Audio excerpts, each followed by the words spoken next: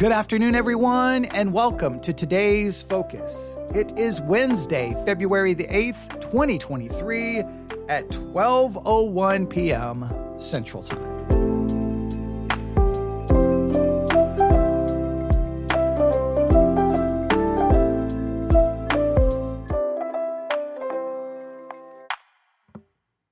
Today's Focus, 11,000 people dead.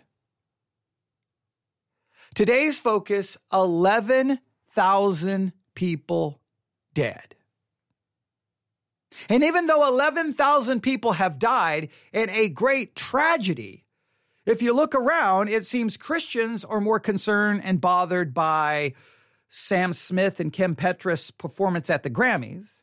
Seems like our politicians want to act like children during the State of the Union address and scream and yell things out like, I don't know, they're on a playground somewhere. So, and I've looked at a lot of Christian websites, and I'm like, okay, we're still upset about Andy Stanley. We're upset about Sam Smith. Everyone has an opinion about the State of the Union. It's all like there's all these other things. In the meantime, according to one news source, if I just read the actual headline here, hope fading as deaths in Turkey, Syria pass 11,000. Hope fading as deaths in Turkey and Syria pass 11,000. They don't have the word "and" in the headline, but hope is fading as over 11,000 people have died in Turkey and Syria because of an earthquake. 11,000 people who were alive are now gone. They are dead. And I don't know about you, that raises some serious questions. But if you, maybe just hearing the number 11,000, maybe that doesn't impact you. Maybe you're like, it's just a number, 11,000. Maybe you kind of shrug your shoulders. Maybe you're like, that's horrible. And then you just kind of move on. And I understand that. What if maybe we make it a little bit more real? What if we make it a little bit more real? It's a race against time to get to people trapped in earthquake debris in southern Turkey and Syria. 2 large quakes and scores of aftershocks are blamed for more than 5,000 deaths. And cold weather is complicating the fight for survival. Here's CBS's Chris Livesay. A trapped woman's faint, blood-curdling scream might be the only thing to escape. We heard them, cries a survivor named Denise. They're calling out for help. But how can we? Nobody has come. When the help finally arrives, it can be too late. It's a battle against both time. Hearing a woman screaming like that, I don't know. That makes it more real. That goes beyond a number on a page. 11,000. But hearing a woman trapped, screaming for help, and no one can get to them. No one can help them. And by the time they get to them, in many cases, it's too late. The people screaming for help have died. In fact, over 11,000 people have died. At that report was late last night. The number was at 5,000. Now, as of an hour ago, according to the news report that I have in front of me, over 11,000 people have died. Now, I understand. So I do not want to in any way, shape, or form try to deny the reality of our lives.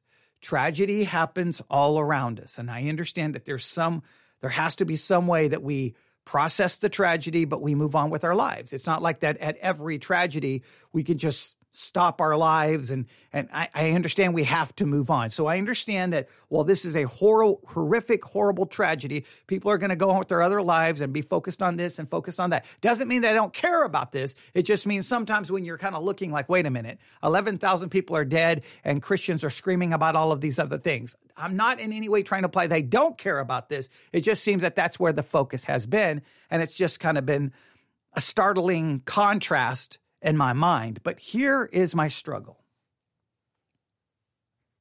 And I know in a Christian podcast, I'm not supposed to say some of the things I'm going to say. I know that there is a right way to respond to this according to most Christians, but I want to approach this in a far more realistic way. So here's how I'm going to approach it. I heard about the earthquake. I immediately started checking all of my podcast feeds, making sure I had the right podcast subscribed to so I could get, up-to-date information about this horrible tragedy. And as I kept listening to one podcast, the numbers kept going up. Hundreds, thousands, 5,000, now over 11,000. And as I've been watching this horrible tragedy unfold, I cannot help myself but to first think of these words. In whom also we have obtained an inheritance, being predestinated according to the purpose of him, that's of God, who worketh all things after the counsel of his own will. That's Ephesians chapter 1, verse 11. In whom also we have obtained an inheritance, being predestinated according to the purpose of him, that's of God. And this is speaking of God. God worketh all things after the counsel of his own will. God works all things according to the counsel of his good will. I could state it another way, quoting from the London Baptist Confession of Faith, chapter 3. The London Baptist Confession of Faith of 1689, it states this: God hath decreed in himself from all eternity by the most wise and holy counsel of his own will, freely and unchangeably, all things whatsoever comes to pass. Let me read this. Very, very famous theological confession of faith. Here we go. God hath decreed in himself from all eternity by the most wise and holy counsel of his own will, freely and unchangeably, all things whatsoever comes to pass. Whatever comes to pass, it's been decreed by God. He works all things according to his will and pleasure. He works all things according to his will and pleasure, not my will, his will. Now, those are theological statements. We can refer to them as theological truths. And I hold to those truths. I believe God is an all-powerful, all-knowing, sovereign God. He knows the beginning from the end. I believe he knew that an earthquake would strike. I believe he not only knew what was going to happen, he decreed what was going to happen because he works all things according to his good pleasure and will. I know that he has the power to intervene at any point in time. But I also know this sad reality that 11,000 people plus have died. I also know that many of those in the rubble were screaming out for help, crying out. You could hear their screams. And nobody could get to them. Nobody could help them. And then when they finally get to them, they're dead. And nobody was coming to raise the dead. Nobody was coming to heal them. Nobody's going to be there to replace arms or legs that have to be amputated because of crush and injuries. All of the charismatics are not going to show up. They're going to talk they're going to talk their big game from the safety of their sanctuary or TV studios or podcast studios while these people suffer and die. And then that headline is just basically all hope is vanishing. All hope is fading. All hope is going away because by every hour that passes, those who are trapped under the rubble will slowly and painfully and horribly die. There is nothing pleasant about it.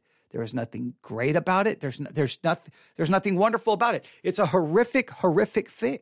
It's a horrific event. It's a horrific reality.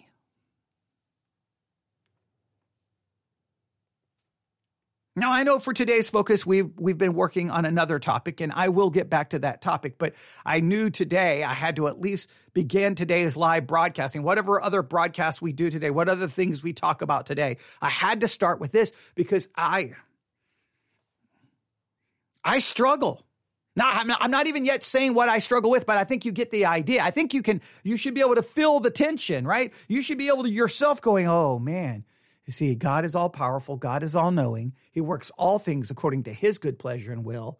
Yet 11,000 people plus have died, and others are trapped screaming out for help, and they're going to slowly and surely die. How do I reconcile a God who is all powerful, who could intervene, but doesn't intervene? How do I reconcile a God who knew what was going to happen and did nothing to stop it happening? How do I reconcile that? How does your faith reconcile that? Now, some Christians, their attempt is to say, God had nothing to do with it. God couldn't do anything. Like they almost want to say, somehow eliminate any connection from God to this horrific or tragic event. Some people will try to say it was Satan, but then you're like, well, wait a minute. God created Satan and God knew what Satan was going to do so that still doesn't really work. So, or you have to try to say God doesn't know. Like there's a lot of attempts within Christian history to try to explain this stuff. And typically it either destroys God, it makes God less than God, or it elevates Satan above God, or like it just becomes a mess theologically. The reality is God is all-knowing. God is all-powerful. God is sovereign. God knows the beginning from the end. God works all things according to his good pleasure and will. Yet horrible, horrible, horrible, horrible, horrible, horrible, horrible, horrible things happen Monday, Tuesday, Wednesday, Thursday, Friday, Saturday, Sunday. And I'm by no means diminishing the suffering that happens on a smaller scale. But when something reaches this scale, 11,000 plus dead, and you have the audio of the people screaming out for help and no help is coming. That makes it even more real. And I dealt with a little bit of this on Sunday with struggling with Hebrews chapter 11 and trying to explain how there are these situations where I don't understand it, but I have to believe by faith. That faith has to give me to something that I cannot see and I don't understand. Because I don't understand, and it's difficult for me to wrap my mind around. I'll give you an example. I went to one Christian website. Most of the Christian websites, it was Andy Stanley, State of the Union, and Sam Smith and Kim Petras from the Grammys. And I was like, you've got to be kidding me. How many articles can be written about these things? Okay, right. But then I went to one Christian website, and I at least was pleased that the very first thing I saw was about the earthquake in Turkey and Syria. And I was like, well, I'm very grateful for that. Thank you for at least acknowledging this horrible loss of human life.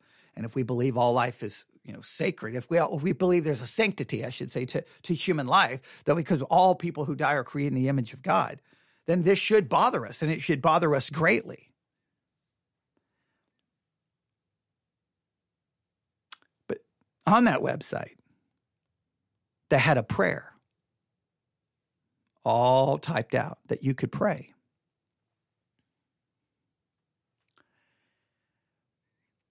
And I found myself struggling.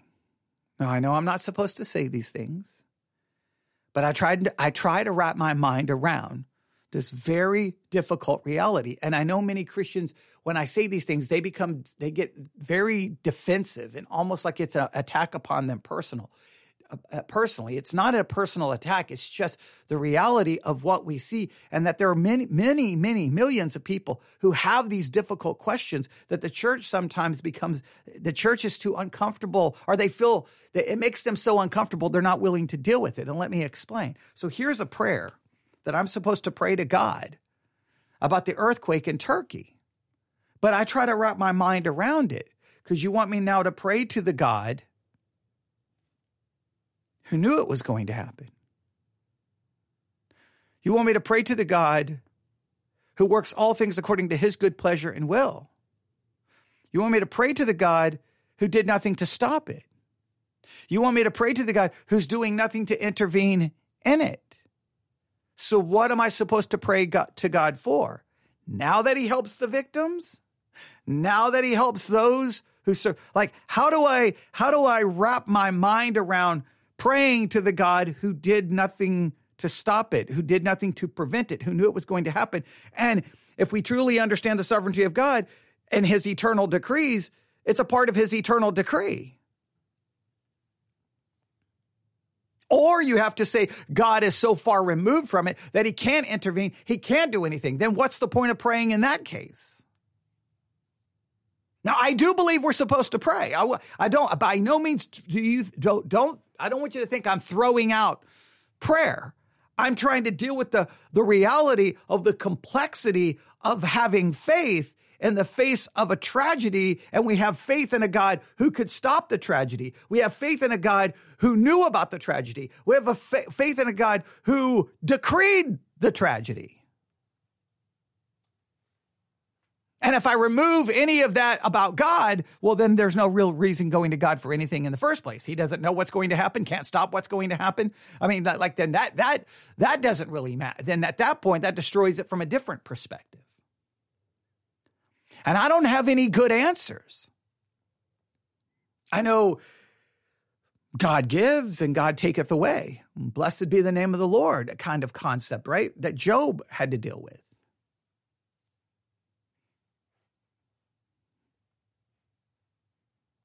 I know we live in a fallen world. And as a result, the whole of creation groans under the curse. All of creation groans under the curse. I do know theologically, and this is hard to say, but if we believe in human depravity, then we believe none of us deserve to even breathe another breath. We all deserve death and judgment. I do understand that you can't say good people died because there are none that are good. No, not one. That theologically speaking, none of us deserve to live. I do understand that theologically speaking. Don't know if that makes it easier for me to process over 11,000 people dying, but I do understand at least that theological concept.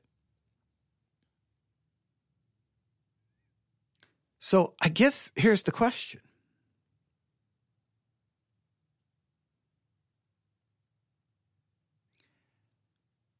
And this is a sincere question. Please don't think that this is trying to make, I know sometimes a pastor or a Christian podcaster can ask a question, but they're really asking a question in order to try to make a point or to try to set someone up. That's not what this is.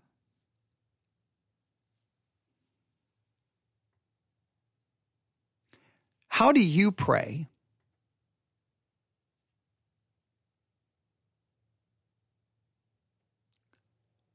when tragedy strikes? Understanding the God you're praying to is the God who did not intervene, who did not stop it, who knew it was going to happen, and depending on your theology, even decreed it to happen. So how do you pray? How do you pray reconciling those that like I'm supposed to pray, but reconciling it with these other facts? You've got the tragedy. You've got I'm called to pray without ceasing. I'm called to pray. When I pray, I know that prayer is talked about in Scripture and we're called to do so, right? I understand that. So I've got the tragedy, I've got the prayer, but then I have these facts about the God I'm praying to. How do you, like in your mind, do you try to reconcile that or you just don't care about reconciling it? And then what do you pray? Like what should we pray?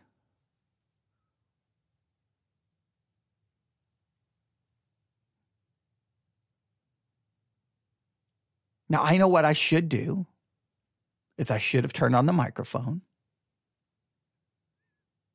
I said, ladies and gentlemen, for today's focus, we're going to pause what we've been studying, and what we're going to do is we're going to spend some time praying for the victims.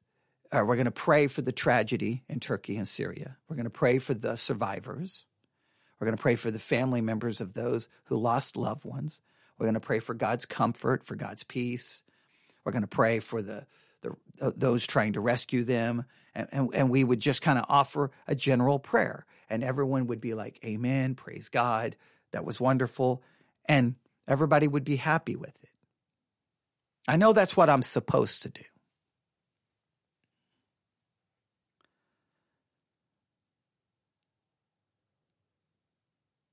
But the problem with that is it almost denies this real complexity in the midst of the tragedy. And while we may not, within the Christian world, we may not want to acknowledge it, we may not want to deal with it, there are those sitting in the pew who are going to be like, well, wait, we're going to pray to the God who didn't do anything to stop it? It makes no sense. There are those outside of the church going, wait a minute, that makes no sense. That makes no sense. I on Sunday, I mentioned this, that there was an article, I think it was on the Medium app, which I subscribe to, where basically people can write articles and you subscribe to get access to all of them. And so this person had written an article about a pastor who in the church was attacked by someone with a hammer, like during the church service. Like someone came into the service with a hammer, ran up there and started beating the pastor with the hammer. And so the author of this article was kind of like, it was the response of everyone that was bizarre to him, because they were like, pray for the pastor, pray for, and he was like, you're going to pray to the God who didn't do anything to stop it? You're going to pray to the God who allowed it? That seems odd. Hey, God, the pastor that you just let get beat down with a hammer, that whole situation that you let happen. Hey, we need you now to comfort. We now need you to bring peace. It's not like, hey, God, why didn't you stop it? And he was perplexed by that. And while many Christians were like, you just don't have faith, and just attack the guy, I was kind of like, well, I'm with you. I think those are reasonable questions. When I hear a woman trapped under rubble of an earthquake screaming,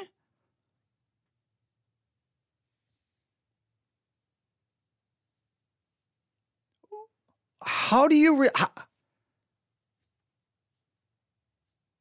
handle that?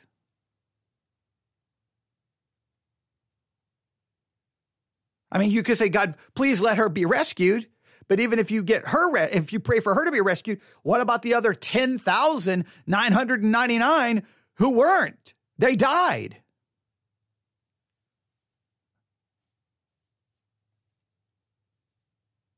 You say, well, at least one was saved. I guess maybe you could look at it that way. And why would God intervene to save that one and not the other 10,999? Or whatever the exact number was. Obviously, I don't know her exact number, obviously. But you get the idea. Over 11,000 have died, so she was a part. And they at least implied that by the time they got to by the time they got to someone, you could hear the person crying, that it was too late. They said it was too late. I don't know if they were referring to the woman who was screaming, but someone they got to was not alive. That person was not rescued. And see, while this is happening, there'll be entire denominations running around on Sunday saying, God heals, God heals, God heals, God heals. And yet all of these people are dying and suffering and well,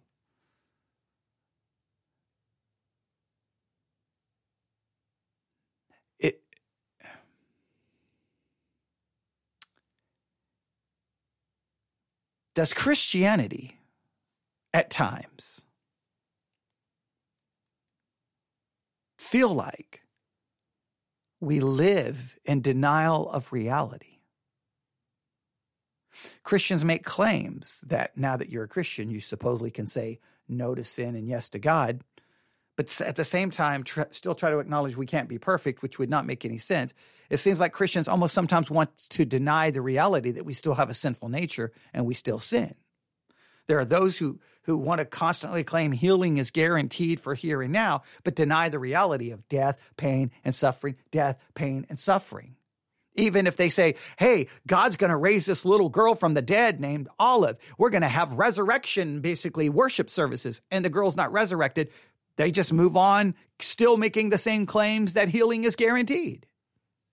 A denial of reality.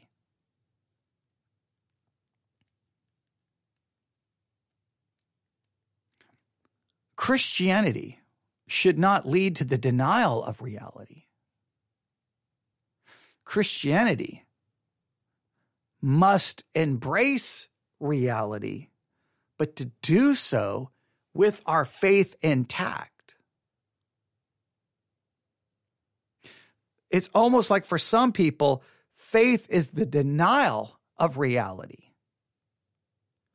Faith has to be something we hold to in the midst of reality.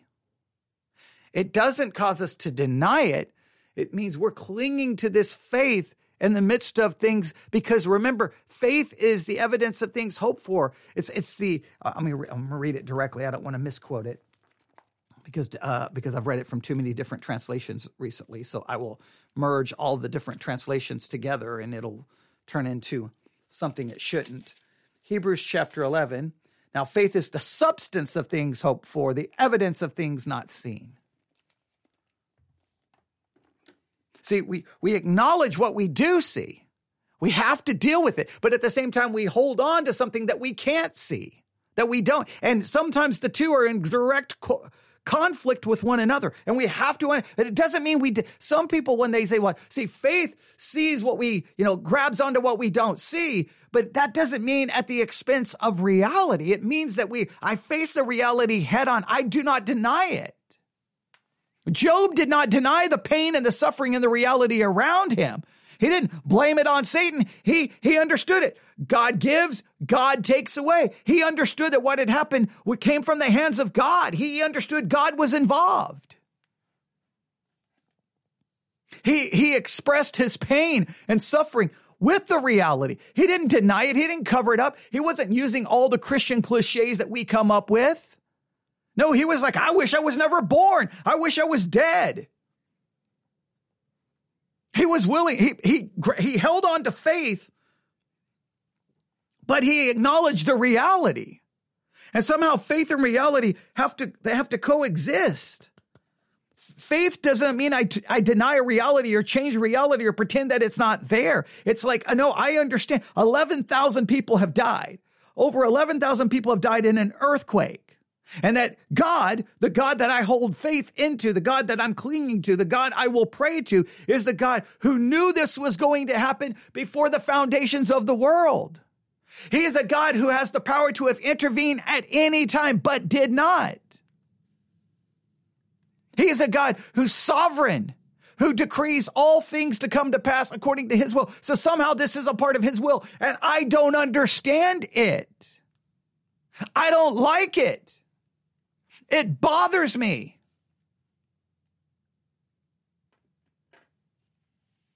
I don't understand police officers beating a man to death. I don't understand it. Other than sinful nature, I understand it from that perspective. I don't understand that today, as I speak, there are young children being physically abused. There are young children being sexually abused. Many times that happens inside the church, a lot of times. That's what I've often said. Genesis 1:1 is the most difficult verse for me. In the beginning, God created. I'm like, whoa, God. No. Because I know what happens after he creates. I live in this world. I'm like, why would you create a world where this is going to happen? Now, some people say, well, God didn't intend it to happen. Well, then are you saying he didn't know it was going to happen? And even if he didn't know it, once it happened, are you saying he was incapable of stopping it? Well, then you destroy his knowledge and you destroy his power.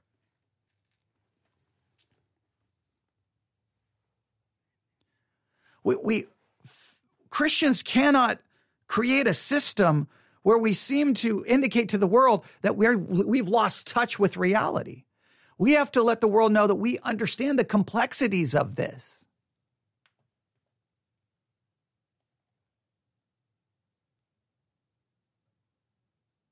I think the culture has started to become very, very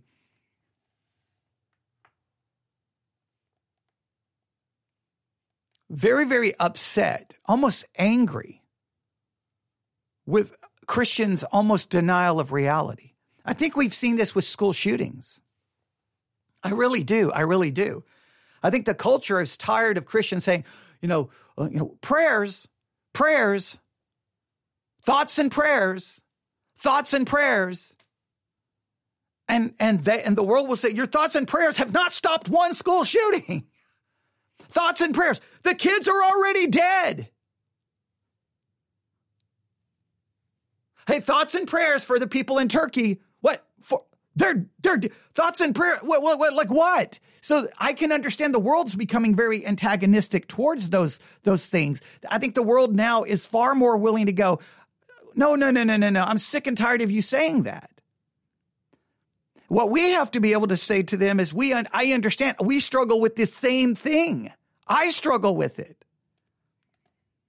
What we're saying is that somehow faith and reality have to coexist. They have to merge together in a way that we can embrace both. And I'm sorry, I'm hitting the microphone.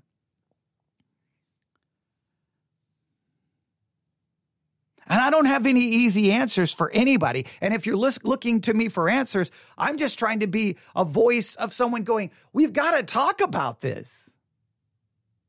And I know there'll be other Christian podcasts will have their 3 points and a simple answer and all things work to good. And it just, all the typical talking points.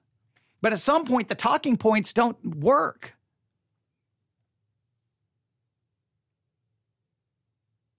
As a Christian, I have placed my faith in a God who is all-powerful, who is all-knowing, who is sovereign, who has decreed the end from the beginning, and all things work according to his counsel, his pleasure.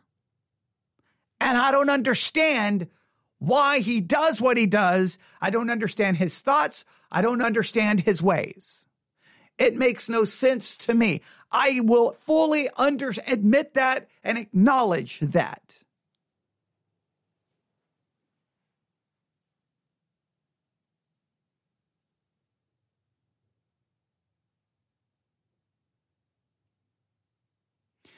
I wonder,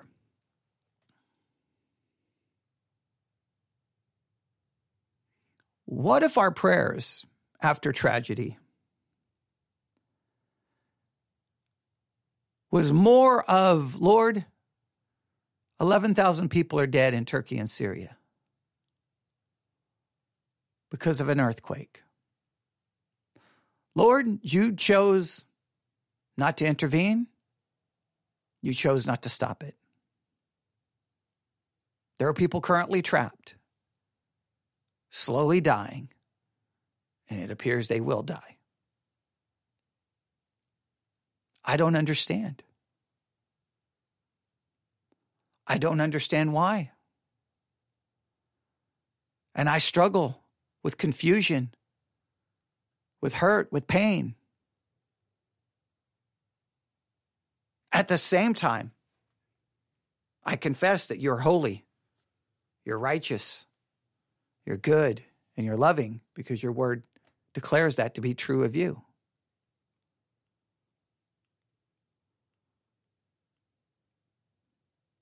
Lord, I do place the pain and suffering before you, and understanding you will work things according to your will and pleasure. And I don't always understand your will. And if I'm honest, Lord, I don't often agree with your will. Forgive me for at times wanting to be God.